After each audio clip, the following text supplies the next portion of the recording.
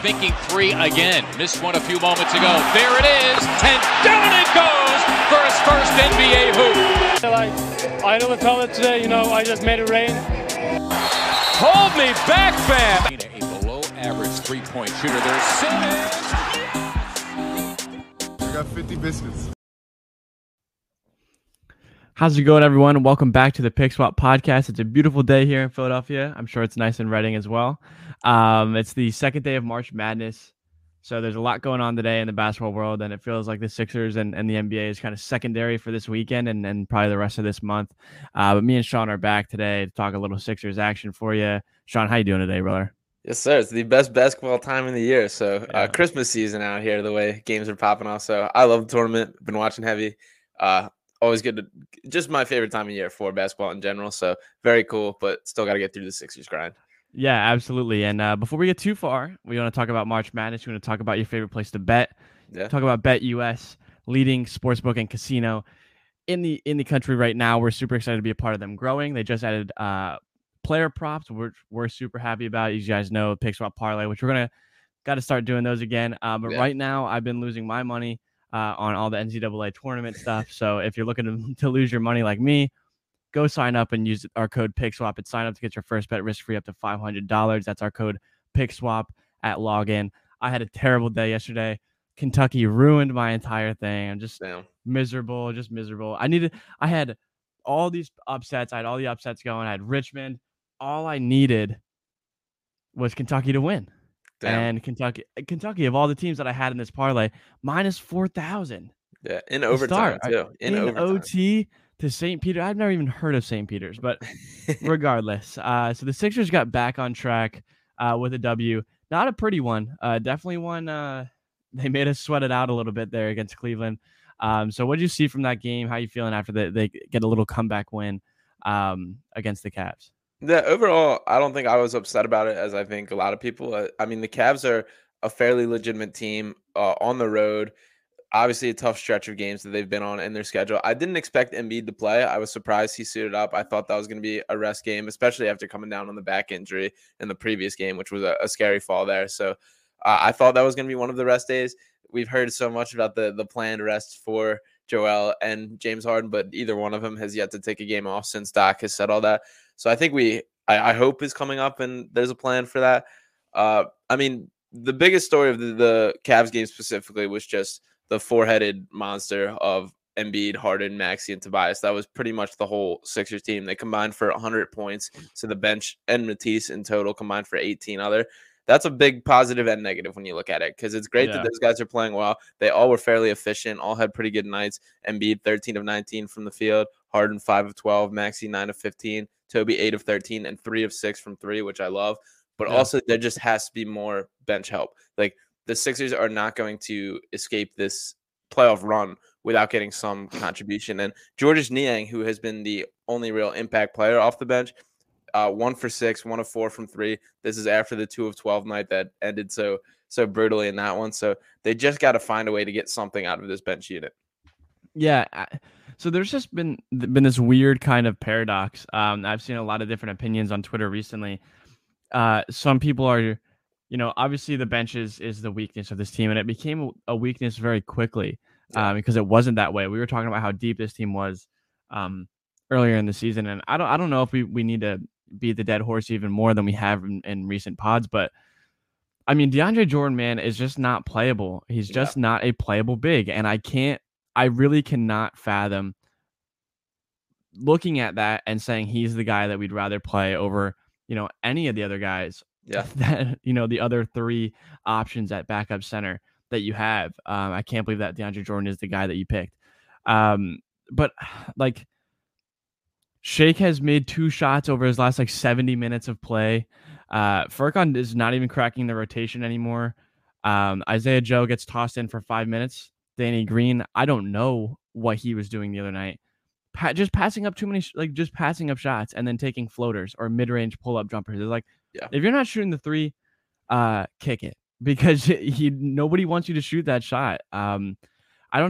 George, the thing is with him right now is he's basically playing as a The guy. hybrid. Like, Yeah. yeah, he's kind of doing both. He's playing as a really important piece of the bench unit, but he's also playing, a lot of minutes with the starters in that unit. And a lot of people are saying like, oh, the bench isn't getting enough minutes, or these bench players aren't playing. Like, literally, I saw an article, and I don't remember who it was. I have an idea of who it is, but I don't want to, say the wrong name. But they were saying that the bench isn't playing enough together, and I was like, that's been our whole thing this whole time. Is like, we don't want them to play together. Like, the whole point is to mix them in, and I think the staggering of the rotation has kind of changed the way that it's been a little bit of a shakeup recently, and that's understandable for there to be struggles. But the Sixers bench just doesn't have a I don't even know, a playmaker, but like just a guy that can get a bucket, or that can dominate the ball, and so I don't know. Where do you think they go from here? Like, do you think they make a change at like some degree of change? There's not a lot they can do. Like, I've heard, Yeah. like, the deadline's passed. We can't sign. There's no buyout market or anything. You're pretty much grasping at straws if you're reaching for like an impact player at this point. For the most part, this is kind of the evil we have to deal with.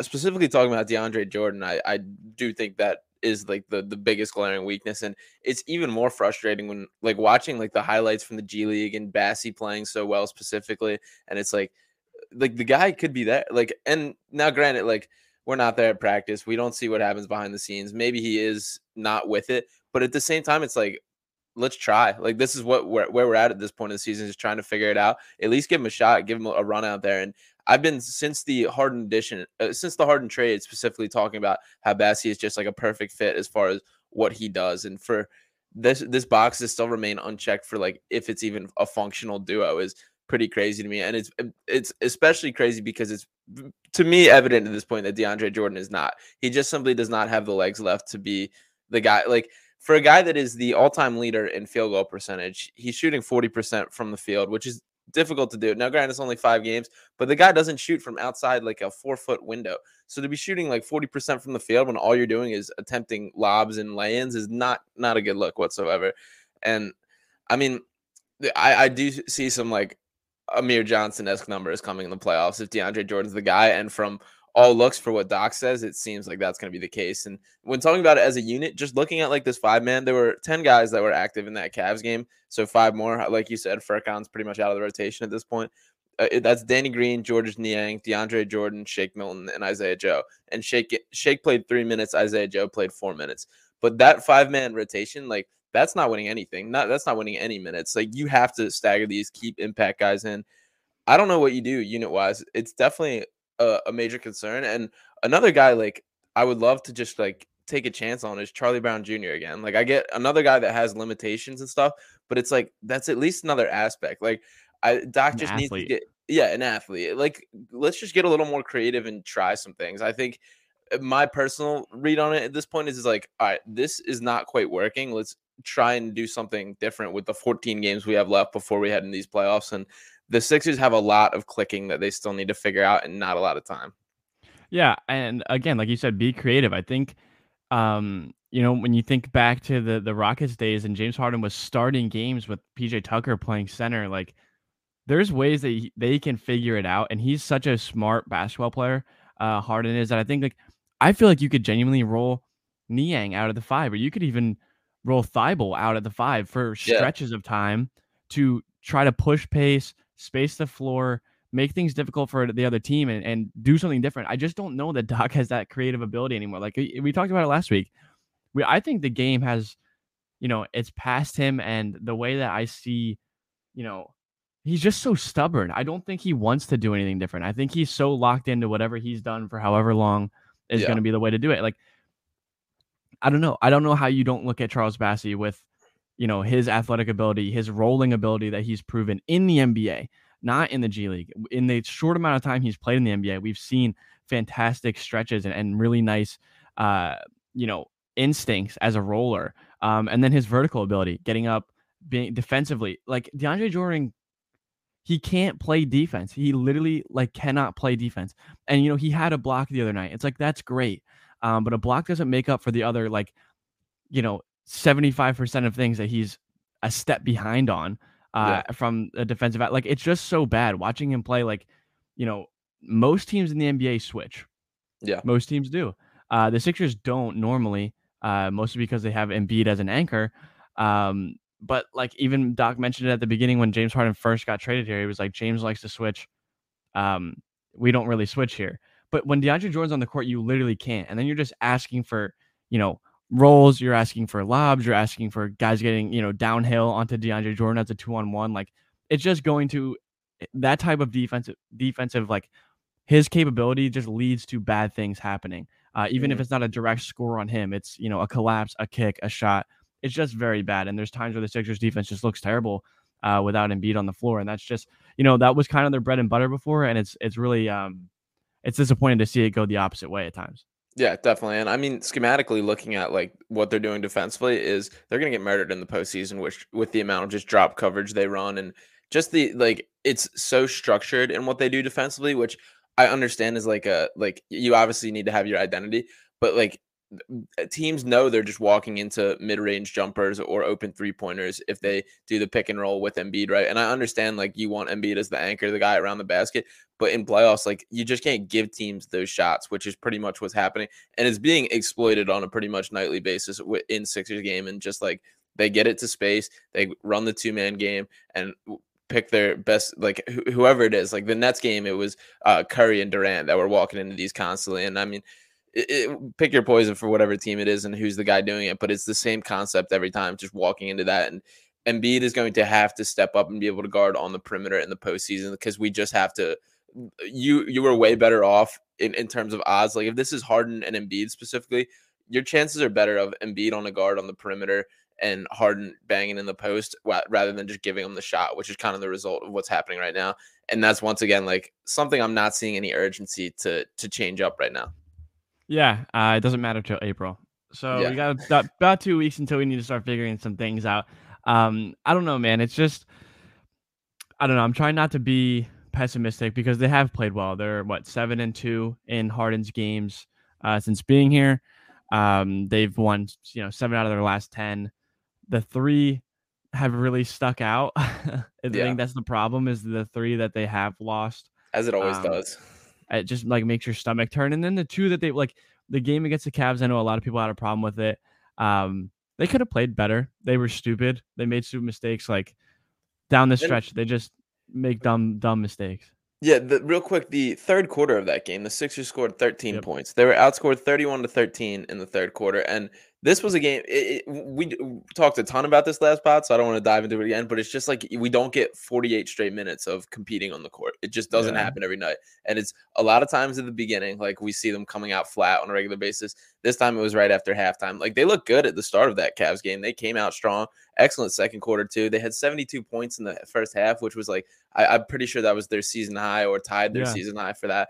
And then to just drop 13 in the third and allow the Cavs to fully come back in that game.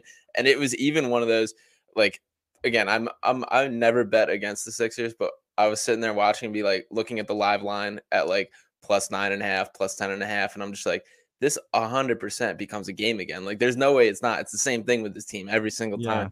So it's like, I don't know. It's frustrating that can't be a part of this team's identity either. And it certainly has kind of become it already.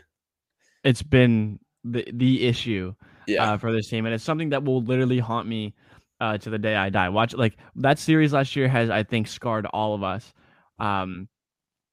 Just when you were talking about playing drop coverage, my heart drops into my stomach watching Trae Young shoot wide open floaters or lobbing it to John Collins. Like that's the kryptonite of this team right now. And they did have an elite perimeter defender at the time. And it's just, I don't know, too many like reoccurring issues.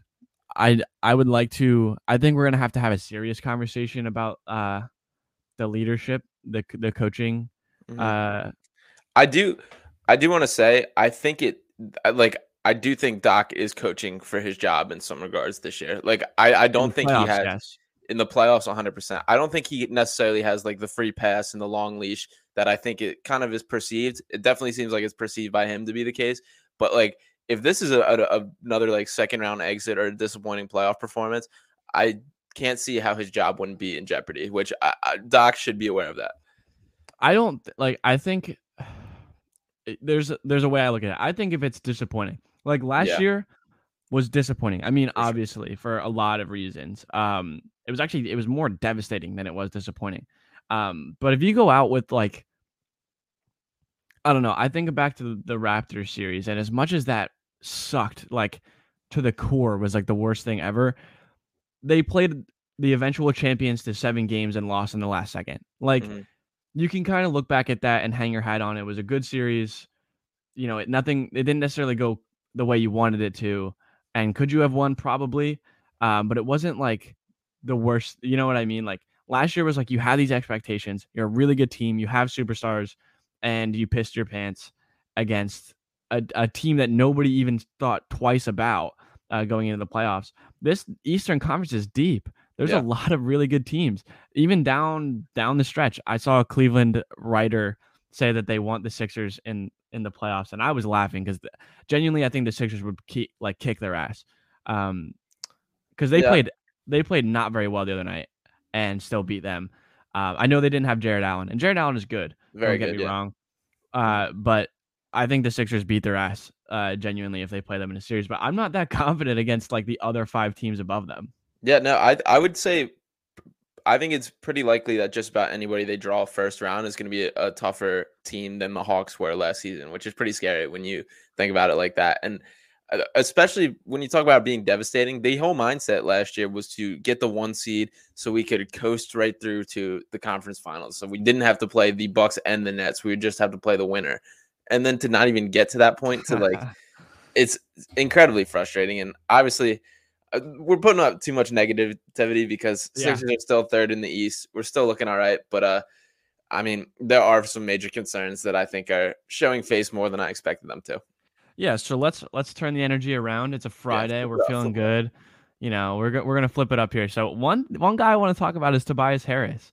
I want to show a little bit of love. We've been very critical of him. I thought he played well again the other night.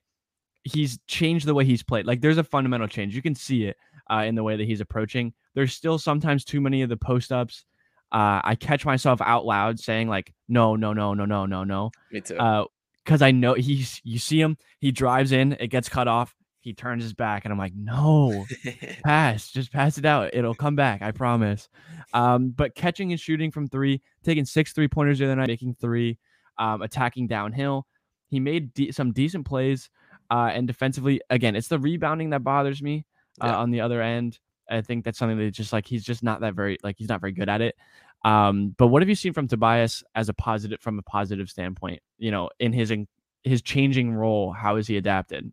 Yeah, I agree that it's been like a conscious change, like something he's really trying to fit in, which he deserves credit for that. Like it's not the Yeah. easiest thing to do. His role has drastically changed in this offense, and he's trying to find a way to make the pieces fit as best they can. The role he's being asked to play is not who he naturally is as a player, and he spoke pretty openly about that in his pressers, kind of talking about his fit and how everybody was so worried for like him knowing it would come.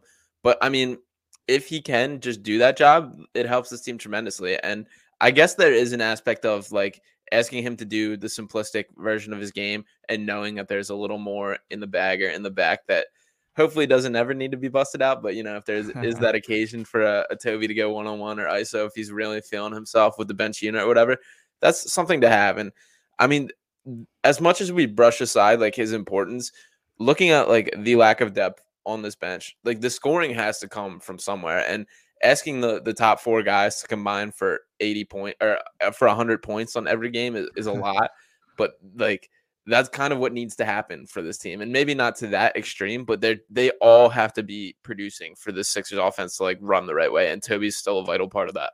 Yeah, I mean, the good thing about this is, and something I will give Doc credit for, is that he has been doing a better job of staggering.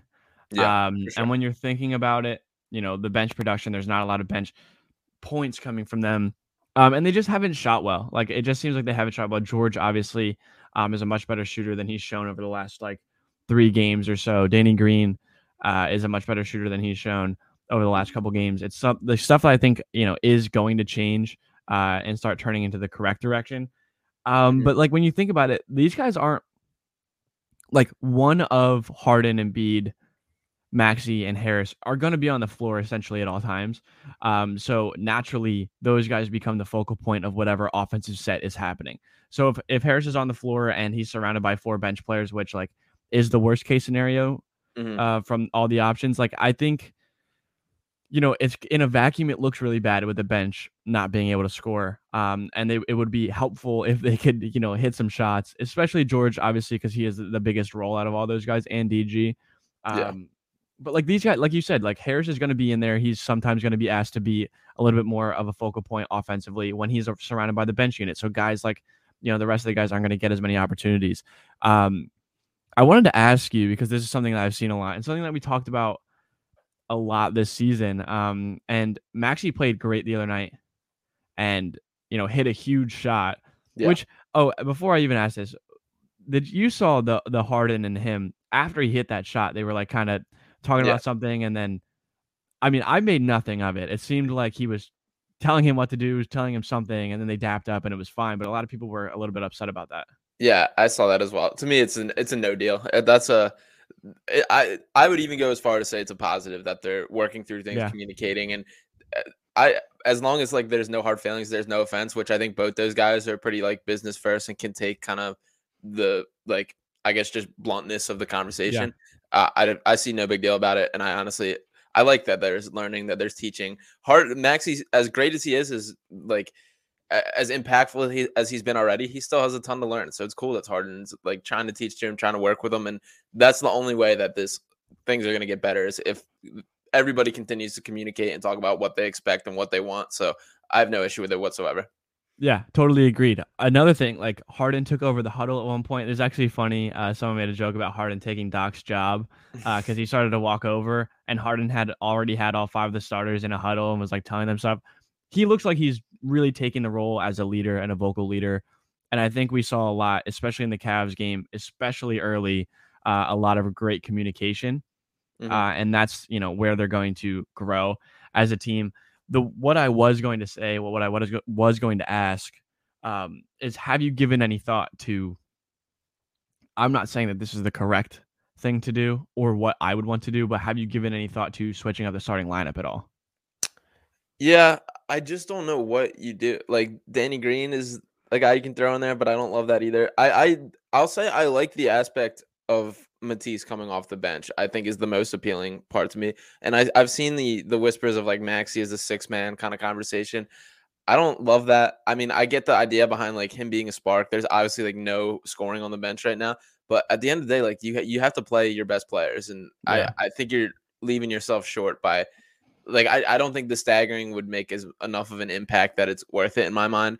I'm more on board with benching Matisse for either Niang. I wouldn't mind giving Niang a chance with the starters right off the rip, and I just like having Matisse as like a off the bench, like game changing throw in kind of impact player. Because while it's very different than a traditional bench player because he's the defensive emphasis, and we've called him a reverse 6-man a ton of times, I just like the aspect of like, if a guy's getting it going, you can just be like, all right, Matisse, go chase him around for a couple minutes kind of thing. Yeah.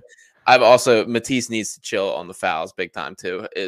That's always been, jump shooters especially. That's always kind of been the story with him. But of late, there's a lot of heavy hand checks and hacks that just like, you just can't be racking up fouls like that. Because if it's very unique it's a very game to game for how much the Sixers will need him to play. But on the games where they need him for 35 plus minutes, like that just can't happen. It's just, I feel like it's discipline. He does a very good job. And it seems like he's never content with contesting. Right. He's always got to wants the block or he wants the steal. Sometimes it's okay to just make life hard for that offensive player. This team jumps too much. All together. All of them jump on pump fakes so much. I mean, maybe it was a game-to-game basis, but Wednesday night against the Cavs, it was all they did, man. I was jumping off my seat. Stop jumping. Like, especially in the paint. Joel does it too. Like, you're 7 foot. Your hand's basically at the rim already when you got both of your hands up. Like, just make it difficult. If he makes it, you move on. It's better than fouling him and giving him an and-one. But yeah, I don't know. I've seen not a lot of people. I've seen a few things about moving Maxey to the bench, and I get it, I guess. He definitely doesn't deserve to go to the bench in terms of his play. And it's not like he would be getting benched. It would just be like switching the minutes, moving his production to, like just staggering the minutes a little bit, which I get, but with the way that they're doing it right now, I don't think it would change that much. But I don't know if it's, I like if you wanted to throw Niang in or if you want to throw Danny Green in, just to space the floor. I don't know. But again, it's something that they can play with a lot, something they can figure out going forward. But I don't think Doc's going to change that much. And I think Matisse is good to kind of like, there's a balancing effect with Matisse, he brings a really good defensive aspect to that starting lineup, which they don't necessarily have if he's not in the lineup. Mm-hmm. To move off of this a little bit, Joel Embiid appeared on Draymond Green's podcast, which let me talk about Draymond really quick. A guy that I think a lot of people used to hate, and I definitely used to hate especially during their stretch of time where they were really successful. Mm-hmm. One of my favorite voices in sports right now. I think he does a really great job of, obviously he's never been afraid to speak his mind. Yeah. He's very honest, but I think he's very real. And I think that when he starts transitioning into really being an analyst and being involved full time in the media, which he's going to do, I think it's going to be really great for the game because it's no bullshit. Him and JJ Redick both, they should have a show. They should be the only people talking. Like, they're really actually analyzing the game, giving great information and being real. And like, I thought that was a great example with Embiid during this pod. So what'd you take away from that episode? Yeah, and Draymond, incredibly high IQ basketball mind and has been throughout his entire career as well. My biggest takeaway, we kind of talked about this right before the show, but it's very cool to just see Joel Embiid just in the setting where he's more relaxed, kind of any interactions that like I've had or that we ever see with him is he's so like buttoned up and media friendly and has his answers. And Embiid is such an intelligent guy that it always impresses me coming away from interviews with him, just how smart he is as a human being, both basketball wise and just outside of that. And it was very cool to see him relax, him and Draymond just kind of chopping it up. I would also be pro Draymond Green and Joel Embiid show, which they kind of played with in the interview as well. It's so cool to me. I guess we don't see the like universal respect that Embiid gets all the time amongst like the players specifically. Like there was a moment in there where Draymond mentioned like, as much as we talk about like everybody being stars, there really is a limited amount. He put the number at 10 and mentioned Joel specifically in that conversation, in that list. And this is coming from the guy who's plays with Steph Curry, has played with Kevin Durant, is up there with like the best of the best in terms of the company he's played with, players he's played against, guards on defense. It was cool to see them talk shit with each other a little bit too. I really did enjoy watching that, and I agree with everything you said about Draymond as well. Yeah, I loved it. I listened to the second half of it this morning, and like you said, impressed by just Joel Embiid's his recall, talking about certain events, talking about things. He clearly remembers shit, and it definitely holds, well in his head. It always impresses me, and takes me back when he talks about his journey to the NBA and the things that he went through, and the ups and downs, especially early on in his career. He's so goddamn funny. I don't even think it's intentional most of the time, but he was talking about like the NBA 75. They were both talking about it, and he was like, I see these guys dribble with one hand and they're telling me they're better than me. It's like, no way. Which is funny, hilarious. But yeah, talking about the way that him and Drew Hanlen attacked improving his game and expanding his game, saying, obviously I took a lot from Hakeem Olajuwon, but once I started struggling in the playoffs, I realized I had to be different. So I started watching Kobe and KD and Michael Jordan and all these guys. Like I had to start adding. And he also like just gave Hanlen a ton of credit. He was like, he said the entire time, which it just speaks to who he is. I think just as a person, to give so much credit to someone that's not playing, like someone who's not him. Obviously he's been training with Hanlen for a while now. But yeah, I thought it was great. It's always nice to hear Embiid just like take the guard off and talk about the game and, talk about wanting to be the MVP and wanting to win Defensive Player of the Year. And, both of them kind of giving each other the flowers that they both deserve. Because again, Draymond's like a very hated player. And as much as I understand why people don't like him, I think once you get into it, I think Draymond is, I think he's a very, very important voice in the NBA. And I hope people realize that, sooner rather than later.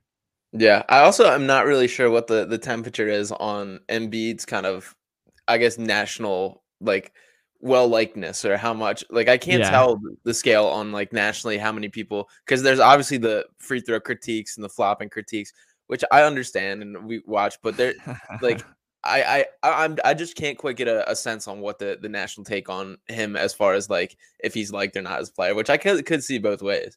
I really unfortunately don't think that people like him very much, and Yeah, I think it's more based on his reputation than it is who him. he is. I think like the crying meme, Yeah, the bullshit he used to do. They talked about like the way that he used to be on Twitter. Twitter and Instagram and everything. I think that that kind of stuff, which again, I used to say, like, I used to be like, yeah, if Embiid played for the Celtics, I'd hate his guts. I mean, to be fair, I hate everyone on the Celtics, so it's one thing. But like, I don't know. I understand people not liking him. He's a controversial player. Mhm. Not even not even really anymore because of himself, just because of his reputation. But again, I think it's impossible to deny, Yeah. his capabilities on the court. Which that's what Draymond was saying. Like it was just really nice to see both of them like pass off respect to each other, especially from Draymond, because again, he's not gonna bullshit. So Definitely. And another cool, like, I know we kind of try to appreciate Embiid a lot and are a little over the top with it already, but yeah, I just would like to say, like, when them putting it into perspective, like his journey to the NBA, and even when he first got, I also love how all the flowers he gave to Sam Hinkie, and the shout out, yeah, the cool behind the scenes, how people were telling him not to go by the process and stuff, and he's like, I don't care. yeah, That man trusted me, had faith in me. So very cool to see that still live yeah, on. And then when he's talking about the 3 years he was out, he played 31 games in his first 3 years in the NBA, nothing his first two. And it's just like, think about how often, like, that guy, the big man, like, think about how wrong this could have gone, or just in how likely it is that he's not in the MVP yeah, caliber, or in the top, pretty much absolutely maximizing on his potential. That just doesn't happen that often. Like, there's no, so many times where things go wrong, where the injuries catch up, where there isn't the development. Because at the end of the day, like, while Embiid was very impactful at Kansas, he is a completely different player than he was in college. And the draft pick itself was an investment on, like, a, I believe that he can get there, and that, like, he has this yeah. potential. And the fact that he's reaching it and we're seeing it is just so crazy and so awesome, because it really is like, there it was far from a guarantee that it would be that way. Yeah, man, and from the way that they were talking, I don't think he sees an end soon. I think he plans on playing for a while. He was talking about how he wants multiple MVPs and multiple Defensive Player of the Year and multiple championships. So, I hope again. And they were also talking about how last year he missed 20 games and didn't win the MVP, basically because he didn't play enough games. And Draymond was like, most guys don't play more than 70 games anyway, so you missed like 8 more than the average. He's like, I don't know how they didn't give it to you last year.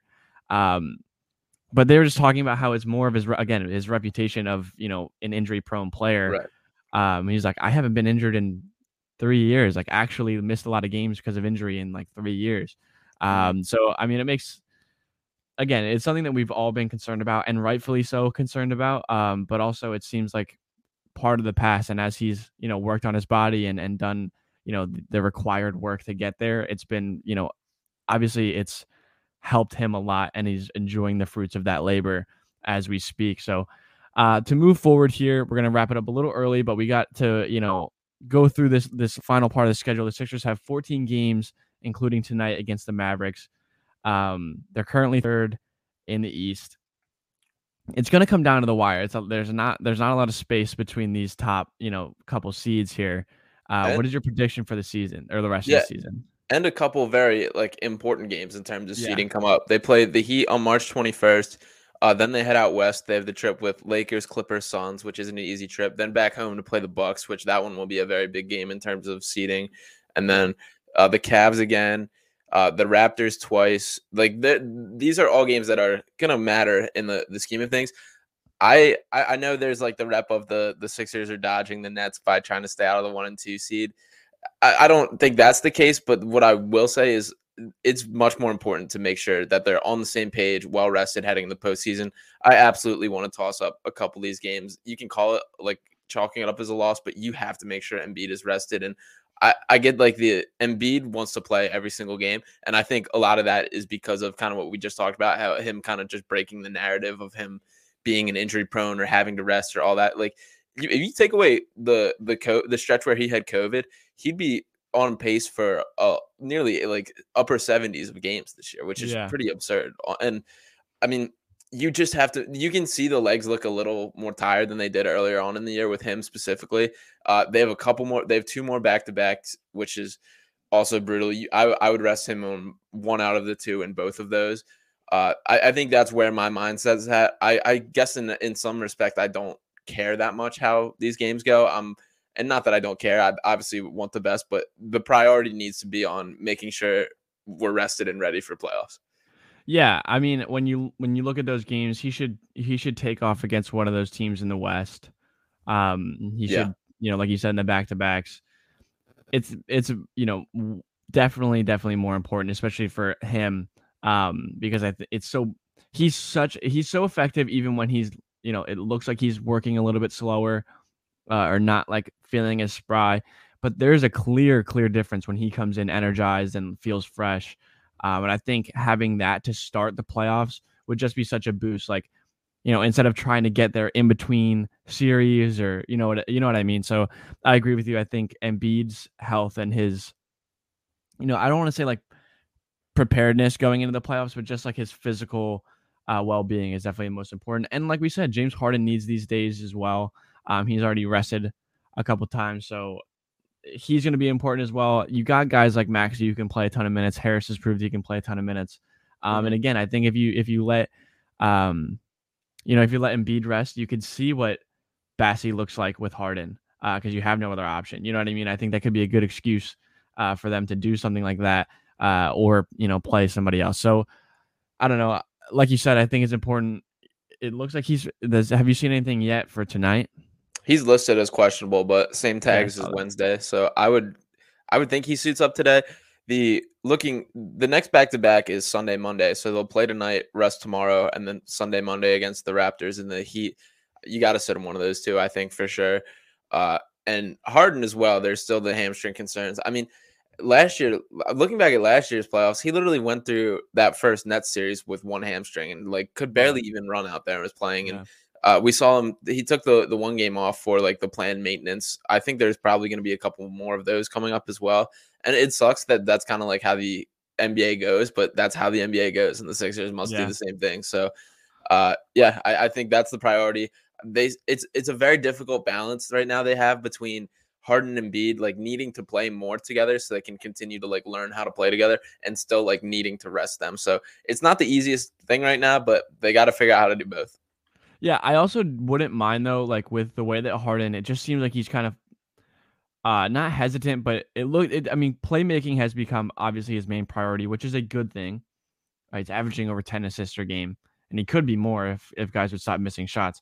But like I think a night or 2 without Embiid on the floor and letting Harden, you got to score tonight. It would be nice to see him take 20 shots. Like, I don't care, go get yours. Because again, he has it in him, and it would be nice for him to kind of find that rhythm again.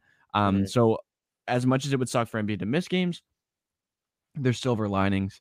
And it's, sometimes they're necessary. If Harden can play a night, get back in a rhythm, feel it out. Like the jumpers just look short. Things just look off. It looks like when he misses, the confidence goes away, which I'm sure it doesn't.